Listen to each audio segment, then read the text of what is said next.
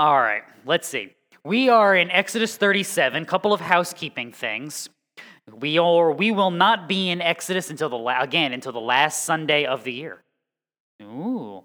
Next Sunday, we're doing Thanksgiving. And then 4 Sundays after that are the 4 Sundays of Advent. So we're going to be doing Christmas. It's going to be fun. Fun will be had by all, whether you like it or not, right? They used to be included in a senior newsletter at a church. I was a youth pastor, and every month, the senior newsletter would conclude with, they were served delicious refreshments and fun was had by all. I'm starting to doubt that. If you have to keep telling me that fun was had by all, I'm starting to wonder if fun was really had. So, anyway, it is what it is. So, yeah, we will not be in Exodus again until the final Sunday of the year, which is technically the day after Christmas, and then we will finish it in the second Sunday, I believe, in January. We'll be done with Exodus. Woo! So, and I have all next year laid out, so you're covered. We're good. We got everything going until 2023. We are all planned out. Now, that's the good news. The bad news is we have no new information today. So if you have been paying attention, those of you that have been awake, and I know who you are now. If you've been paying attention, we don't get anything new because we are in the construction phase of the tabernacle. So, like last week, we have 2 options. We can just go back over everything we did before, or we can try to take what we did and build upon it. I chose option C, which is a little bit of what we've done before, because if you're like me, you don't remember everything we talked about beforehand, right? Because you didn't write it down. I wrote it down, and I don't remember everything I said beforehand. So we will remind, and then we're going to try to build on it, which means what we're going to really try to do is something we did a little bit in Sunday school this morning, and that's just because this is where my brain is today. I can't help myself. Christianity is a historical faith. And what I mean by that is not that it's old, even though it is. What we mean when we say a historical faith is that Christianity is rooted in historical events. This is not a matter of just some guru showed up one day. I mean, this would be your History Channel theology, right? That Jesus showed up as a guru in turn of the millennia Middle East, and he taught these wonderful sayings that some people have corrupted and some people have followed and some people think are stupid. That's kind of a good summary of the takes about Jesus, right? But is that what actually happened? No, we're building on, even at the time of Christ, you're building on almost 2 millennia of history with Israel, and you're building on over 2 millennia of history before Israel, when you go all the way back to Abraham and even farther back than that. So we're dealing with the events of history, again, as we talked about with Elisha in Samaria, revealing the things that are happening and explaining them, but not just explaining what's happening with the people, but explaining how that teaches you about God, who he is, what he has done, and therefore what he will do.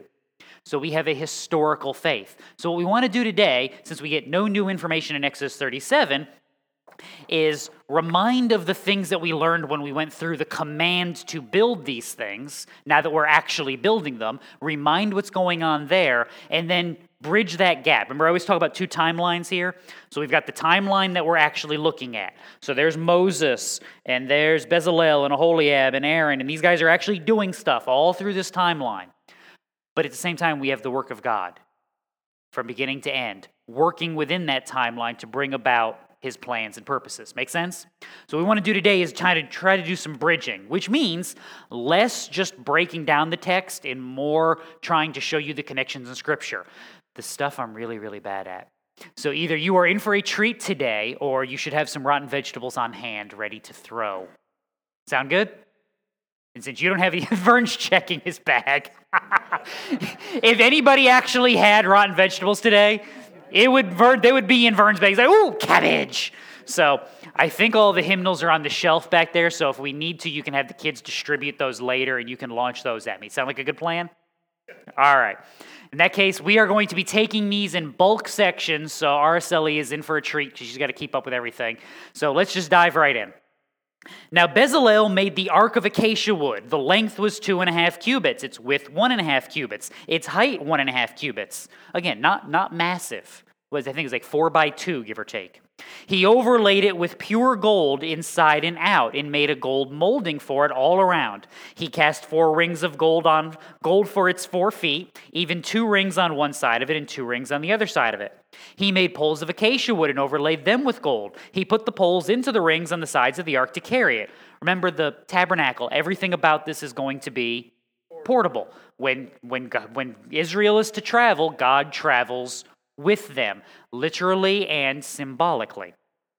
He made a mercy seat of pure gold, 2.5 cubits long and 1.5 cubits wide. He made 2 cherubim of gold. He made them of hammered work at the 2 ends of the mercy seat. 1 cherub at the one end and the other cherub at the other end. That's usually how that works. He made the cherubim of one piece with the mercy seat and at the 2 ends.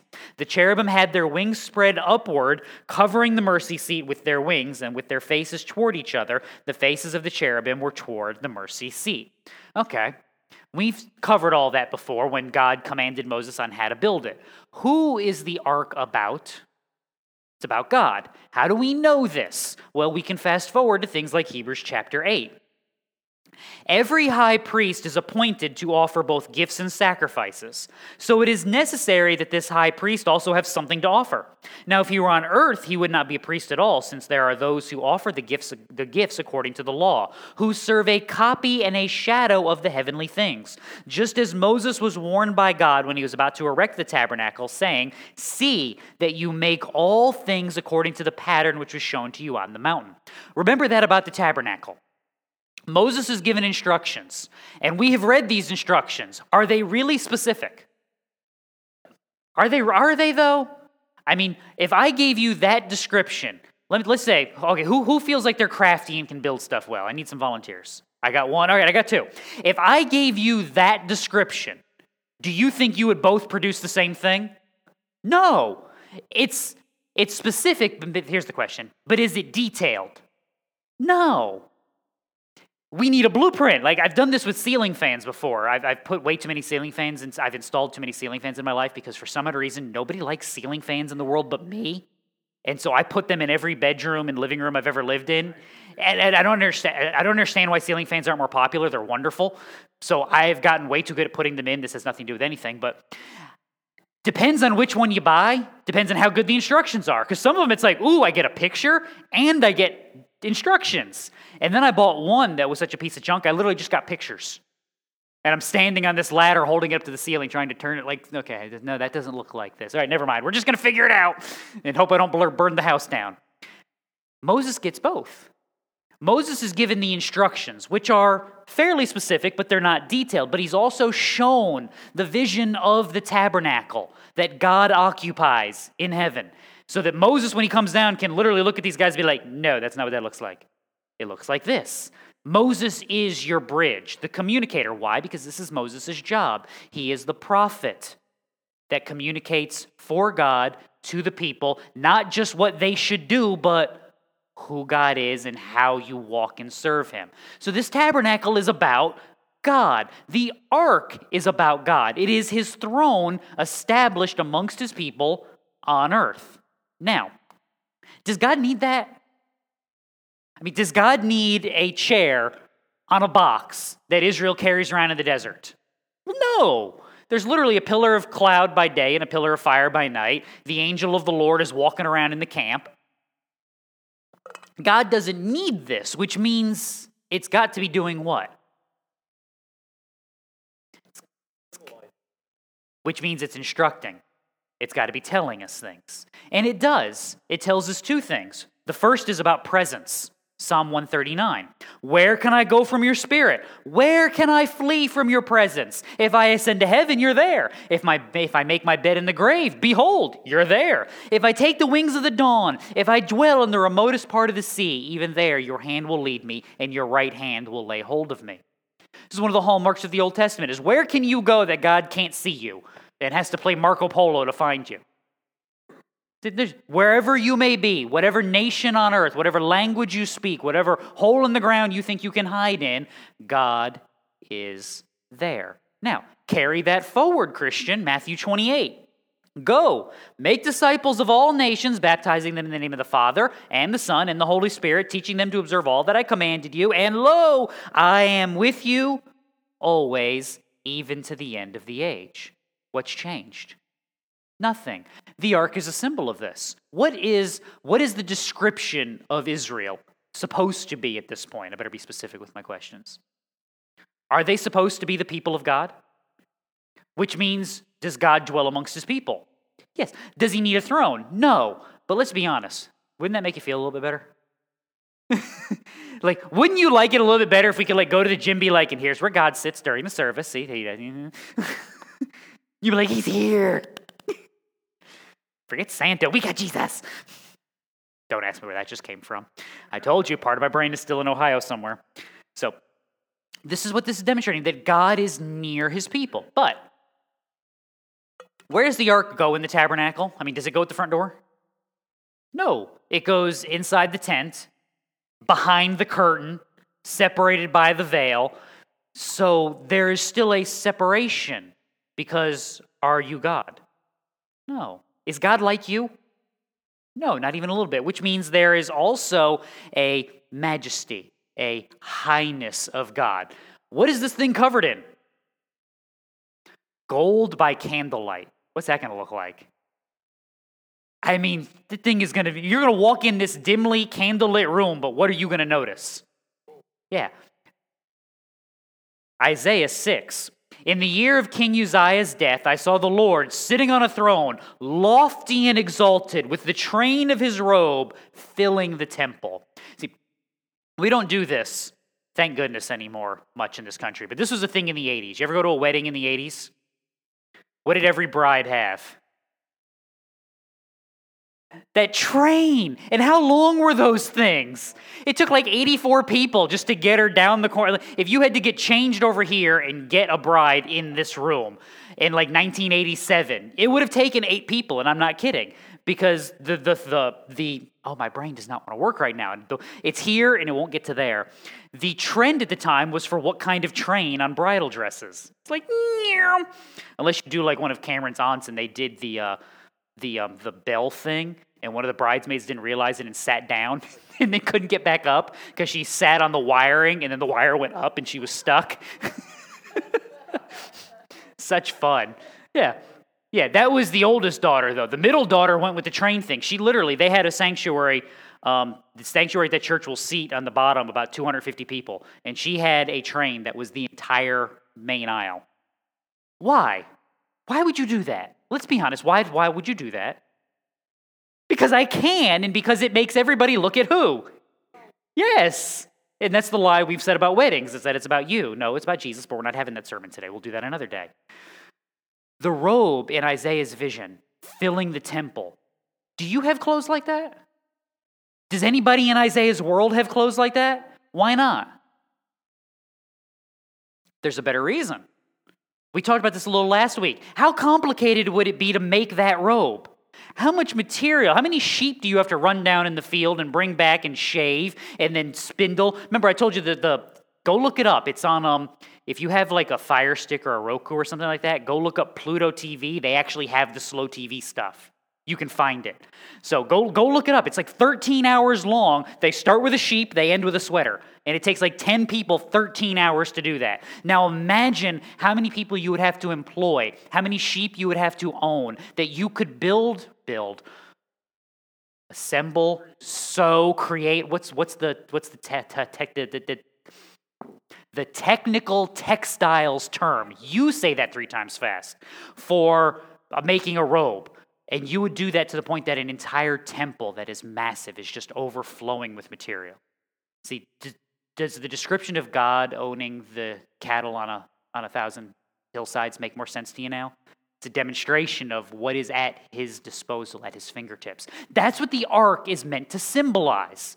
That's why you see that throughout the Old Testament. Now, fast forward into Hebrews again, chapter 8. The main point in what has been said is this: we have such a high priest who has taken his seat at the right hand of the throne of the majesty in the heavens. So in other words, Christ's exaltedness is an exaltedness that is equal to God's, because Christ is God. Now, presence, majesty. If you'd like your theological terms of the day, this is part of the 2 attributes of God, the descriptions. His immanence and his transcendence. And this is part of the balance we have to always walk when we understand how we relate to God. God is immanent. He is near to us. The Holy Spirit actually indwells God's people. There is nowhere that you go that God does not go with you. Let that be something that should terrify you more often than it really does. I will not give examples. But at the same time, God is transcendent. You are not like God, and God is not like you. He is high, exalted, and lofty. If you would like to see the mistakes that churches make and that Christians make individually, is when we fail to drive down the middle of the highway between those two ideals. Have you been to that church that it never feels like anything's important?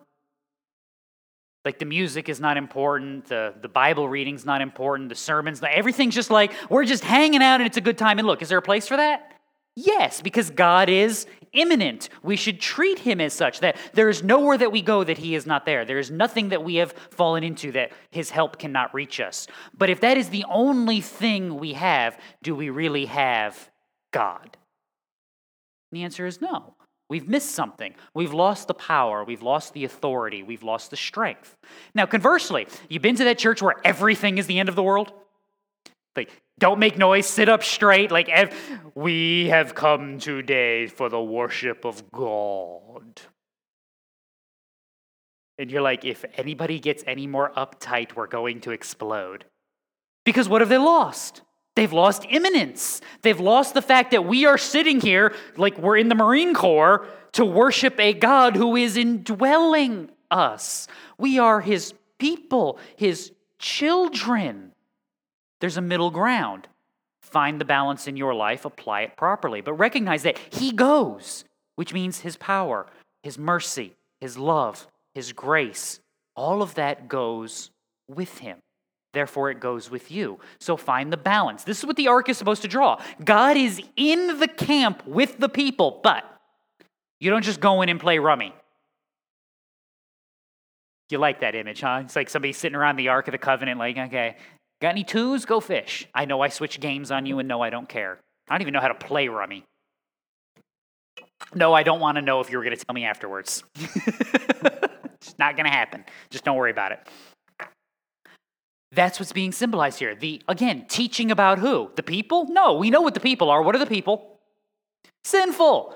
Sinful, broken, corrupt. Pick your adjective, apply it. It will be correct.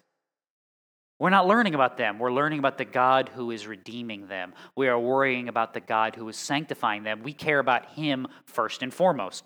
So let's build something else. Sound like fun? All right. Then he made the table of acacia wood, 2 cubits long and a cubit wide and 1.5 cubits high. He overlaid it with pure gold and made a gold molding for it all around. He made a rim for it of a handbreadth all around and made a gold molding for its rim all around. Notice how much of this is getting covered. All around, right? Anytime you get those repeated words, pay attention. He cast 4 gold rings for it and put the rings on the 4 corners that were on its 4 feet. Close by the rim were the rings, the holders for the poles to carry the table. He made the poles of acacia wood and overlaid them with gold to carry the table. He made the utensils which were on the table, its dishes and its pans and its bowls and its jars, with which to pour out drink offerings of pure gold. Now, who's the table about? God. Notice we're going to ask 2 questions about all of this today. Who's this about and what's it teaching us? Okay, so just so you know, there's your theme of the morning. If you look in your bulletin, you'd actually see that on the outline, but nobody looks at the bulletin, so hold on. All right, I'm better. Exodus 25, rewind to when Moses was commanded about this. You shall set the bread of the presence on the table before me at all times. So in other words, when the priest goes in, there is a table. We just described it for drink offerings, for food offerings, but there's always bread. Is that so when the priest gets a bowl of popcorn or something, he can just like grab a snack? No. The priest will consume the bread, but only when new bread is put out. Is this about the priest having food? No, it's a reminder. It's a lesson in memory. Why would God command you to always have bread before his presence? Deuteronomy chapter 8. You shall remember all the way which the Lord your God has led you in the wilderness these 40 years, that he might humble you, testing you to know what is in your heart, whether you would keep his commandments or not. He humbled you and let you be hungry, fed you with manna which you did not know, nor did your fathers know, that he might make you understand that man does not live by bread alone, but man lives by everything that proceeds out of the mouth of the Lord. That's why the bread is there before the presence. It's a reminder to those priests. Why are you here? Because of God. Who has empowered you? God. Who has ordained you? God. Who has instructed you? God. Who has carried you? God. Who has provided for you? God. See, this is the worry of the world. This is fast forward to Luke. This is the story of the man who's had a good harvest and he's got all this stuff. What shall I do? I know what I'll do. I'll build silos and storage places, and then I'll store up all my stuff, and my soul will be satisfied. And that very night, you going to die. Bye-bye. Great Axl Rose theology. You're going to die. Sorry. I was listening to the 80s channel on Sirius Radio. What will all that grain, what will all that storage space, what will it all mean for him? Nothing. Should your soul be satisfied in stuff? No. Your soul should be satisfied in God. This is why, before God provided water for them, did you miss that part of the story? They walked how many days into the wilderness? 3 days out into the wilderness. No water, no food. Just keep walking. I won't finish that song because it's a different Bible story. Sorry. I told you it's going to be a rough day. 3 days out. After a while, you start getting to more than 3. You start getting nervous, don't you? I haven't seen any rivers or ponds or lakes, and we keep going towards the sandy stuff and away from the wet, comfortable stuff. Can we, and then they crumble. They complain and they whine, and God rescues them. Because it's not about them, it's about where shall your provision come from? That's why they hunger. That's why they thirst. Would you like an example of this going to the New Testament? How many of you have heard that in Deuteronomy verse before, but not in Deuteronomy? Matthew chapter 4. Jesus was led up by the Spirit into the wilderness to be tempted by the devil. After he had fasted 40 days and 40 nights, he became hungry. That'll do it. The tempter came and said to him, "If you are the Son of God, command that these stones become bread."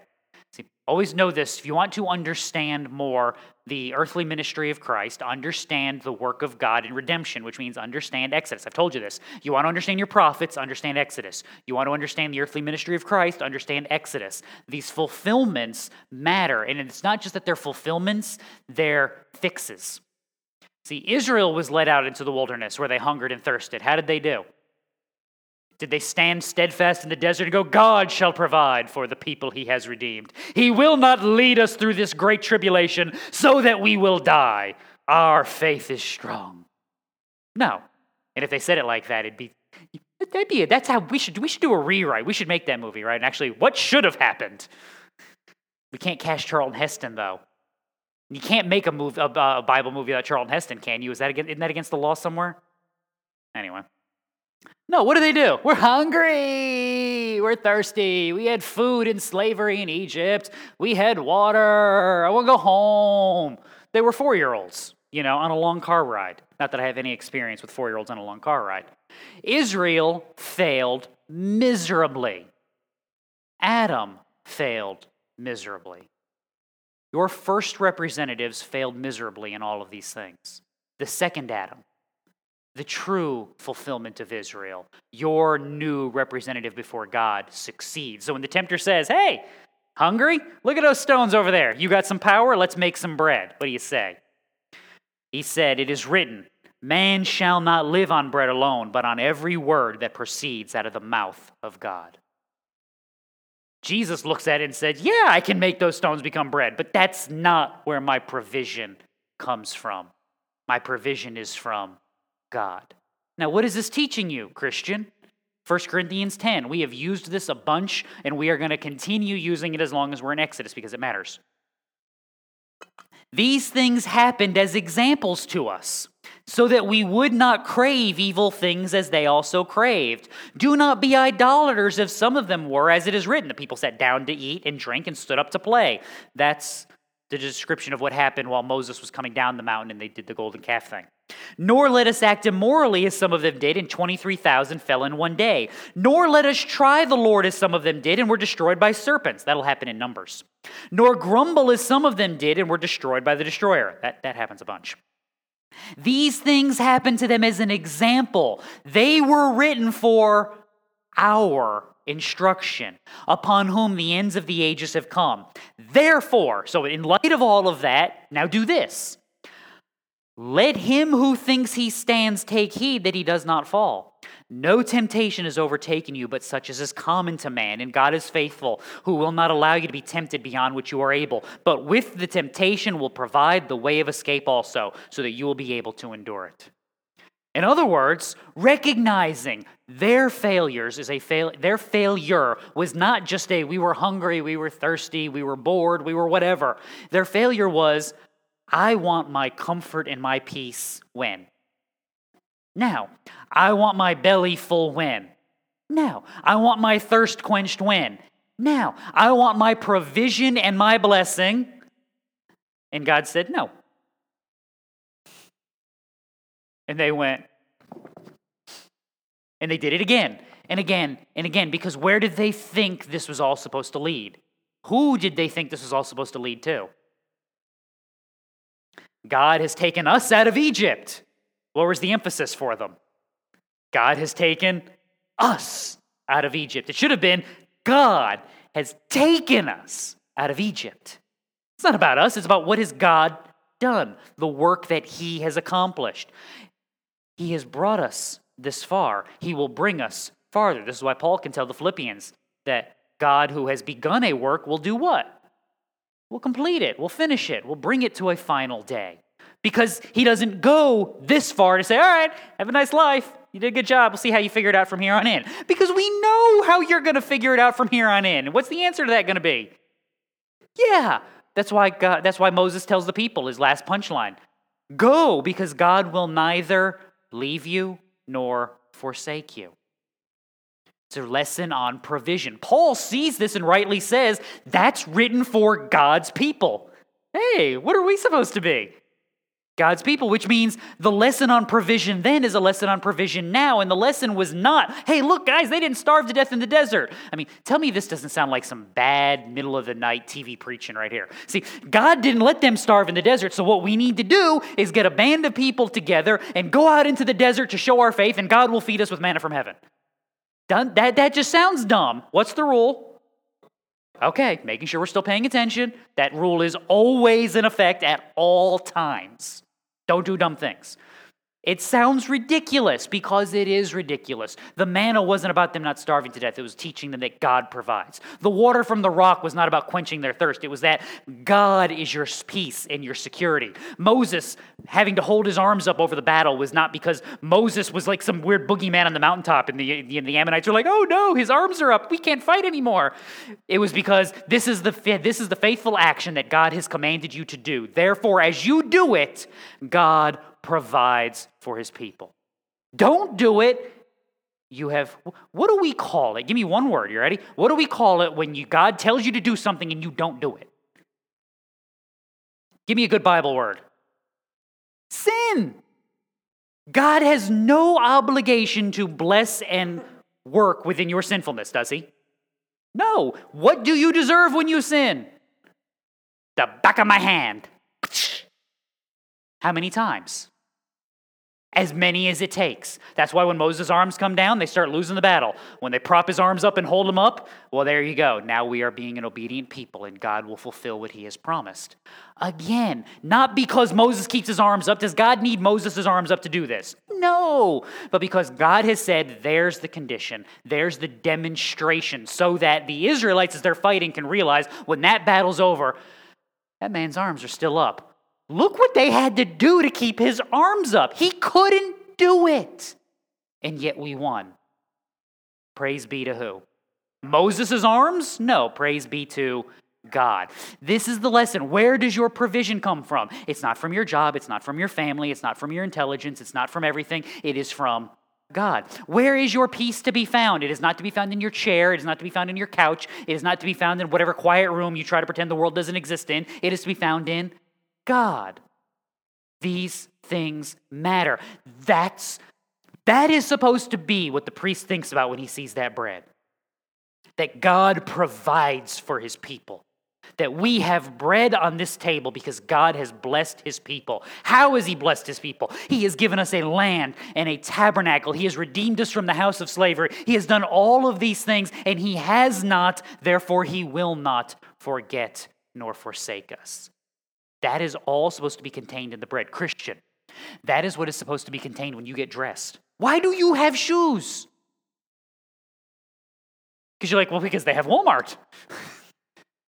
China, that's why we have shoes, because everything comes from China. Well, it used to until they had a backlog in California somewhere, but now because nothing comes from China, we have wah wah. No, you have shoes because you have been gifted. You have been provided for. You have been strengthened. You have been sent out, and in your obedience, you have been blessed. When you get dressed, it's a reminder that God has provided. When you eat a meal, it is a reminder that God has provided. When your children do something smart instead of something dumb, it is a reminder that God has preserved them through themselves in opposition to everything I've been trying to teach them, because let's be honest, how good are we at this job? Yeah, not good at all. When I choose well instead of choosing poorly, that's a reminder that I haven't nailed it, but that God has worked and accomplished within me. That's what's supposed to be contained here. So, as my pages stick together, let's continue. Then he made the lampstand of pure gold. He made the lampstand of hammered work. Its base and its shaft, its cups, its bulbs, and its flowers were of one piece with it. There were 6 branches going out of its side, 3 branches from the lampstand from the one side of it, and 3 branches of the lampstand from the other side of it. I'm so glad for that, because that would have bothered me to the end of time if it was like 4 and 2. My OCD, I'd been like twitching every time I read that verse. Like, why would you do this except just to bother me? But anyway, 3 cups shaped like almond blossoms, a bulb and a flower on one branch, and 3 cups shaped like almond blossoms, a bulb and a flower on the other branch. So for the 6 branches going out of the lampstand. In the lampstand, there were 4 cups shaped like almond blossoms, its bulbs and its flowers, and a bulb was under the first pair of branches coming out of it, and a bulb under the second pair of branches coming out of it, and a bulb under the third pair of branches coming out of it for the 6 branches coming out of the lampstand. Their bulbs and their branches were of one piece with it. The whole of it was a single hammered work of pure gold. That had to be complicated to figure out to make. Bezalel was good. That's all I'm going to say. He made it 7 lamps with its snuffers and its trays of pure gold. He made it and all its utensils from a talent of pure gold. Okay. Who's the lampstand about? God. Okay, how? Smarty pants. You're so good. No. Turning into a children's Sunday school class. When you ask the children a question, they don't know what it is. Every child says what? Jesus. I feel like we're getting to that point. All right, how are a bunch of candle lights, bulbs and things shaped like almond blossoms about God? Jeremiah chapter 1. The word of the Lord came to me saying, "What do you see, Jeremiah?" And I said, "I see a rod of an almond tree." Then the Lord said to me, "You have seen well, for I am watching over my word to perform it. I will pronounce my judgments on them concerning all their wickedness, whereby they have forsaken me and have offered sacrifices to other gods and worshipped the works of their own hands." Almond blossoms are supposed to be a reminder of both life and of death. A reminder that it is the Lord who gives and that it is the Lord who takes away. And they do this by providing what? What's the purpose of a light? To provide light. Now again, this is candlelight, but it is still light. Genesis chapter 1. In the beginning, God created the heavens and the earth. The earth was formless and void, and darkness was over the surface of the deep. And the Spirit of God was moving over the surface of the waters. Then God said, "Let there be light." And what happened? There was light. God saw the light was good and separated the light from the darkness. And God called the light day, and the darkness he called night. And there was evening and there was morning one day. I always like to point this out. You're not going to get sun, moon, and stars for like 3 more days. Where's the light coming from? God. The light comes from God. Blessings and cursings come from God. Prosperity and judgment comes from God. This light is supposed to be a reminder that, priest, why can you see? Because there is a light in this world. And where does it come from? John chapter 3. This is the judgment, that light has come into the world, and men loved Men love the light, right? No, men loved the darkness rather than the light, for their deeds were evil. For everyone who does evil hates the light and does not come to the light for fear that his deeds will be exposed. But he who practices the truth comes to the light so that his deeds may be manifested as having been wrought in God. See, this is why when Martin Luther, we read this on Halloween Sunday for Reformation Day. When God speaks of repentance, he means the entirety of the Christian life to be a life of repentance. The reason that was so important is because it encapsulates the difference between the sinner and the saint. It encapsulates the difference between the Christian and the pagan. See, when the world is caught in their wrongdoing, does the world ever come out and be like, we got this one wrong, guys. Oops, my bad. No, they do what? They lie, they hide it, they cheat, they steal, whatever look, as long as I don't get caught, everything is good. That's why, have you ever, here, I'll use my travel example. You ever rehearsed what you're going to say to the police officer after he pulled you over? Why? Because this is not about honesty. This is about me not getting in trouble. That's all this has ever been about. So when the police officer comes up to your door, you're like, all right, what are my lines? How does this work? You women that cry, shame on you. Just so you know. Unless you're Jada. I got pulled over one time with Jada in the back seat and she cried, Daddy going to jail? No, honey, we're just getting a ticket. It's okay. It's going to be fine. Guy has to roll down the window so he can explain to my two kids that they're not going to shoot me. They're not going to haul me off in handcuffs for going, 63 and a 55. That's not how this works. It's okay. What's that separates that from the Christian? Christian, what's supposed to be the attitude when you're caught in your trespasses and sins? Yeah, repenting. What's the first step of repentance? To acknowledge that I have done what is wrong, which means to stand in front of the light and say, I messed up. That is contrary to human nature. Don't believe me? Who taught your children to lie? Nobody. They just did it one day. Did you do that? No. Did you eat that cookie? No. Chocolate smeared all over their face.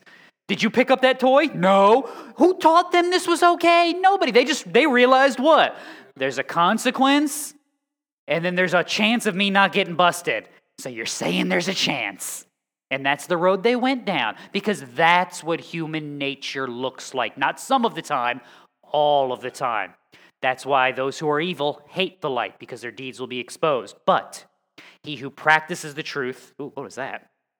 He who practices the truth comes to the light so that his deeds may be manifested as having been wrought in God. That still sound weird? Okay, there we go. All of a sudden, got the electronic voice. We're doing some Depeche Mode thing here. Now, where is that fulfilled? John 8.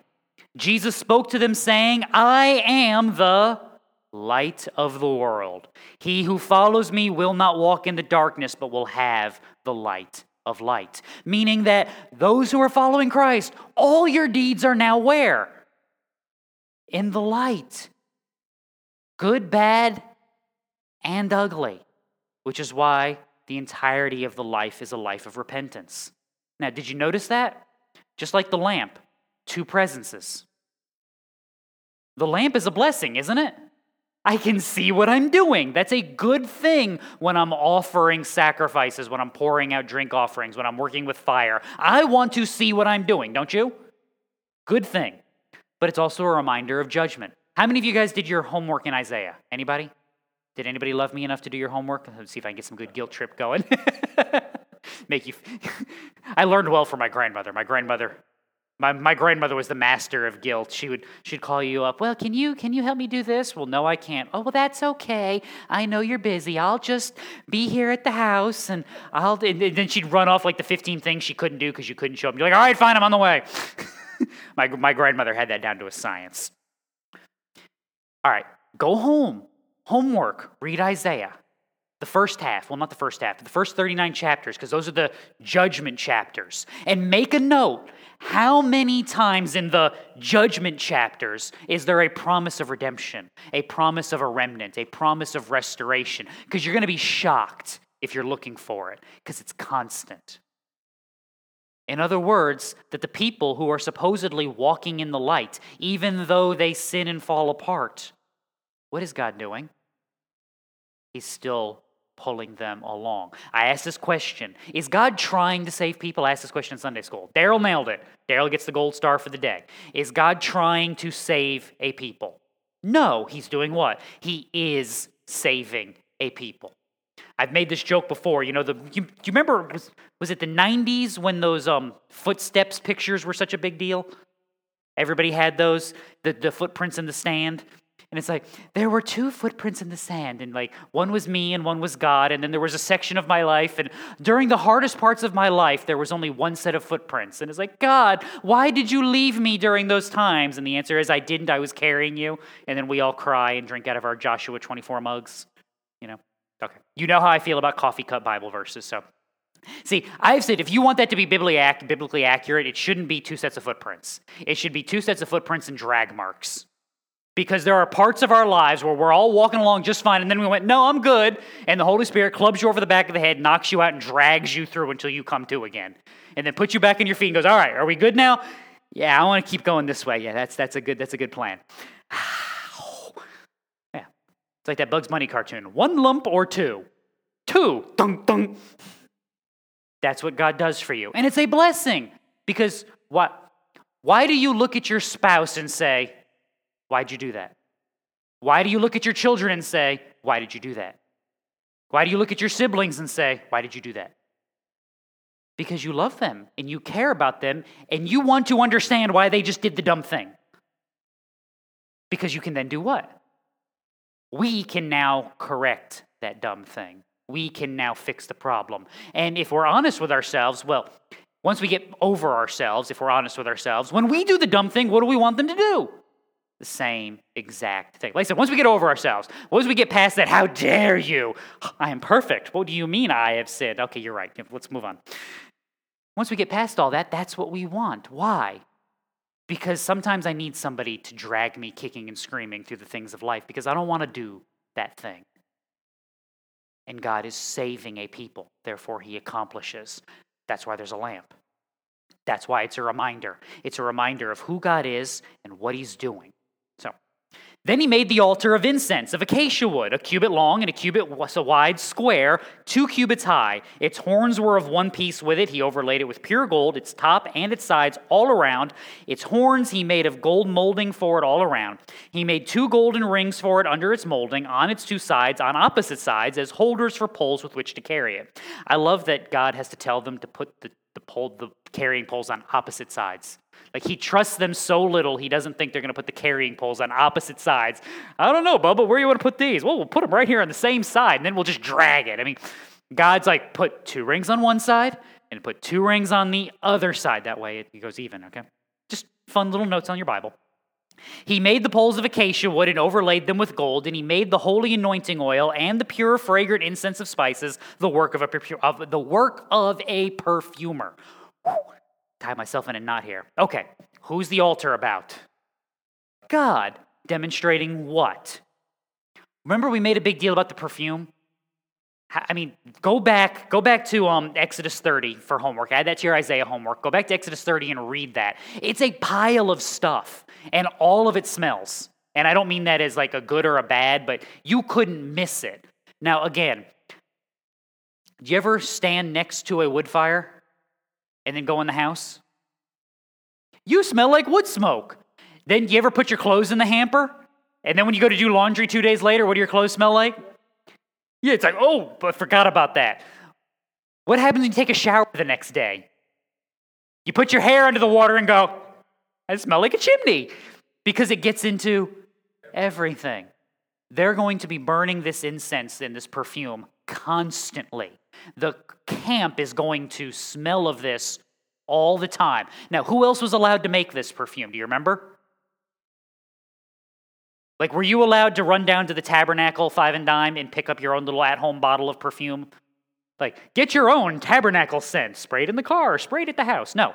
No one was allowed to make this except for the Tabernacle, which means, as silly as this is going to sound to say, God would have a smell in the camp. That would smell like God.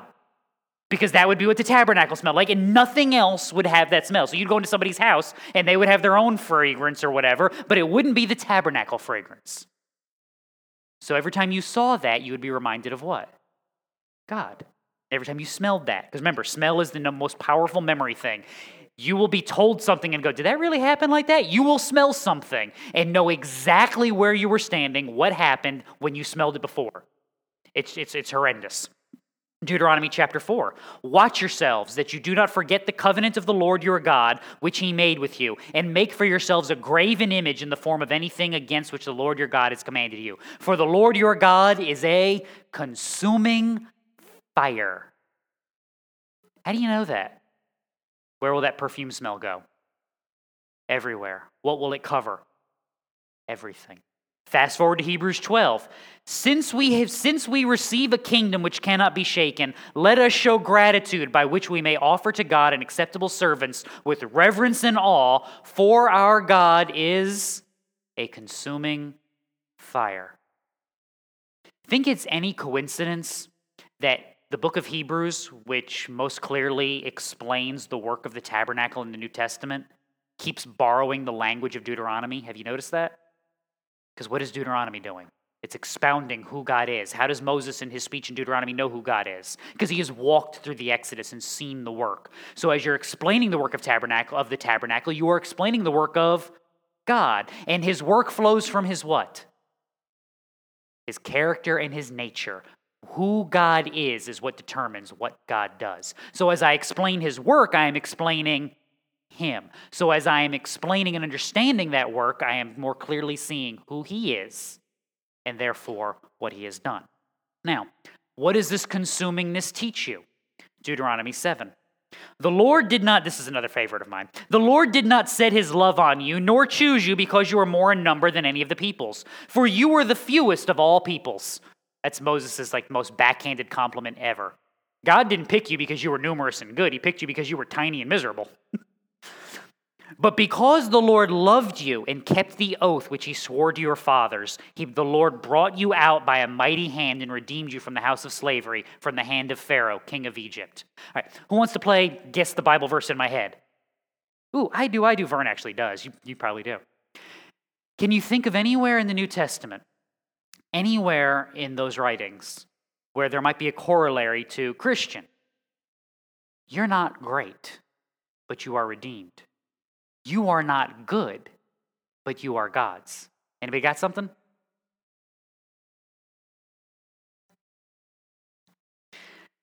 Consider your calling, brethren. There were not many wise according to the flesh, not many mighty, not many noble. He's talking about us. But God has chosen the foolish things of the world. Yes, and I attempt to live that out each and every day. No, I'm kidding. The foolish things of the world to shame the wise. God has chosen the weak things of the world to shame the things which are strong. The base things of the world, the despised of God. The despised God has chosen. My goodness, I can't read. The things that are not, so that he may nullify the things that are, so that no man may boast before God. But by his doing you are in Christ Jesus, who became to us wisdom from God, righteousness, sanctification, redemption, so that, just as it is written, let him who boasts, boast in the Lord. You nailed it. Good job. Gold star. Why? Because what's the corollary that Paul's drawing? We weren't good. Do you know the economic condition of the majority of the church in the first century? I mean, were there tons of noblemen of Rome running around becoming Christians? No, because they have everything they want. What could I possibly want from your God? Look at the world that I live in. Look at the riches that I have. I'm important and I'm rich and I have servants and slaves. What could you give to me? Does that sound like the world? Yes, it does. The vast majority of the Christian church in Paul's day was servants, slaves, soldiers, which in many cases were the same thing. Now, were there the upper class? Yes, but the vast majority of the church was broke. Why do you think every time Paul goes somewhere, he's taking up what? He's taking up money for somebody because you got some of it, and you know what they need? They need it because you got some and they got none. So if you don't mind, sending a little bit that way, we'd appreciate it. That was the whole point. of what Paul was doing with those offerings is most of it was for Jerusalem, where the vast majority of that church was dirt poor. Dirt poor. And that was true for the better part of 300 years in the church.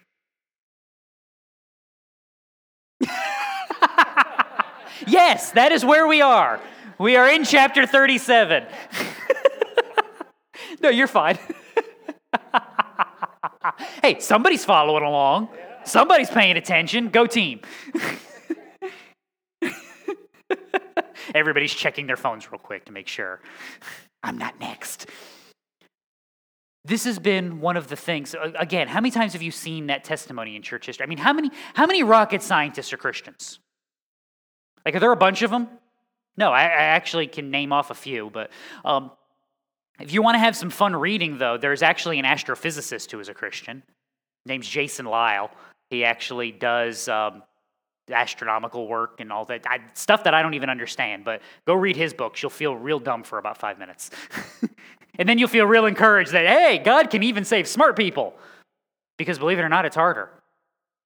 Yeah. It's harder for a camel, it's harder for a rich man to enter heaven than it is for a camel to go through the eye of a needle. Why? Because what's the temptation? Look at all my stuff. Look at the silos that I've built. Look at all the provisions that I have. I am now at rest. Where's my provision?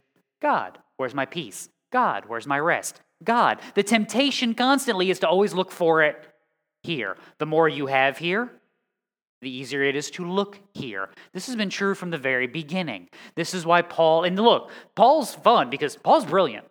I mean, Paul was a student of the law and was one of the top students of the law. And he's even recognizing, when you compare my wisdom to God's wisdom, I'm a moron. And that's why Paul doesn't have to worry about his pride. It's already been crushed. Isn't that what sin is supposed to do? I mean, let's just be honest. Why, of any people, should Christians ever have pride? We are standing here saying, I am a wretched sinner deserving of judgment, but for the work of God. That's a really nice way of saying I am terrible at life and have gotten everything wrong. And yet God has redeemed me. And yet God has saved me. This is what is supposed to be communicated to Israel. This is what they're supposed to understand. The breakdown is when you are so plugged into the world around you. What do you see? All of that. The difficult thing that we're supposed to do is to reprogram ourselves. You grow up in a world. I mean, think about this. We stick you in school from the time you're 5, unless your parents hate you like they did me, and they stick you into school when you're 3. True story. 2 years of preschool because they put me in when I was 3.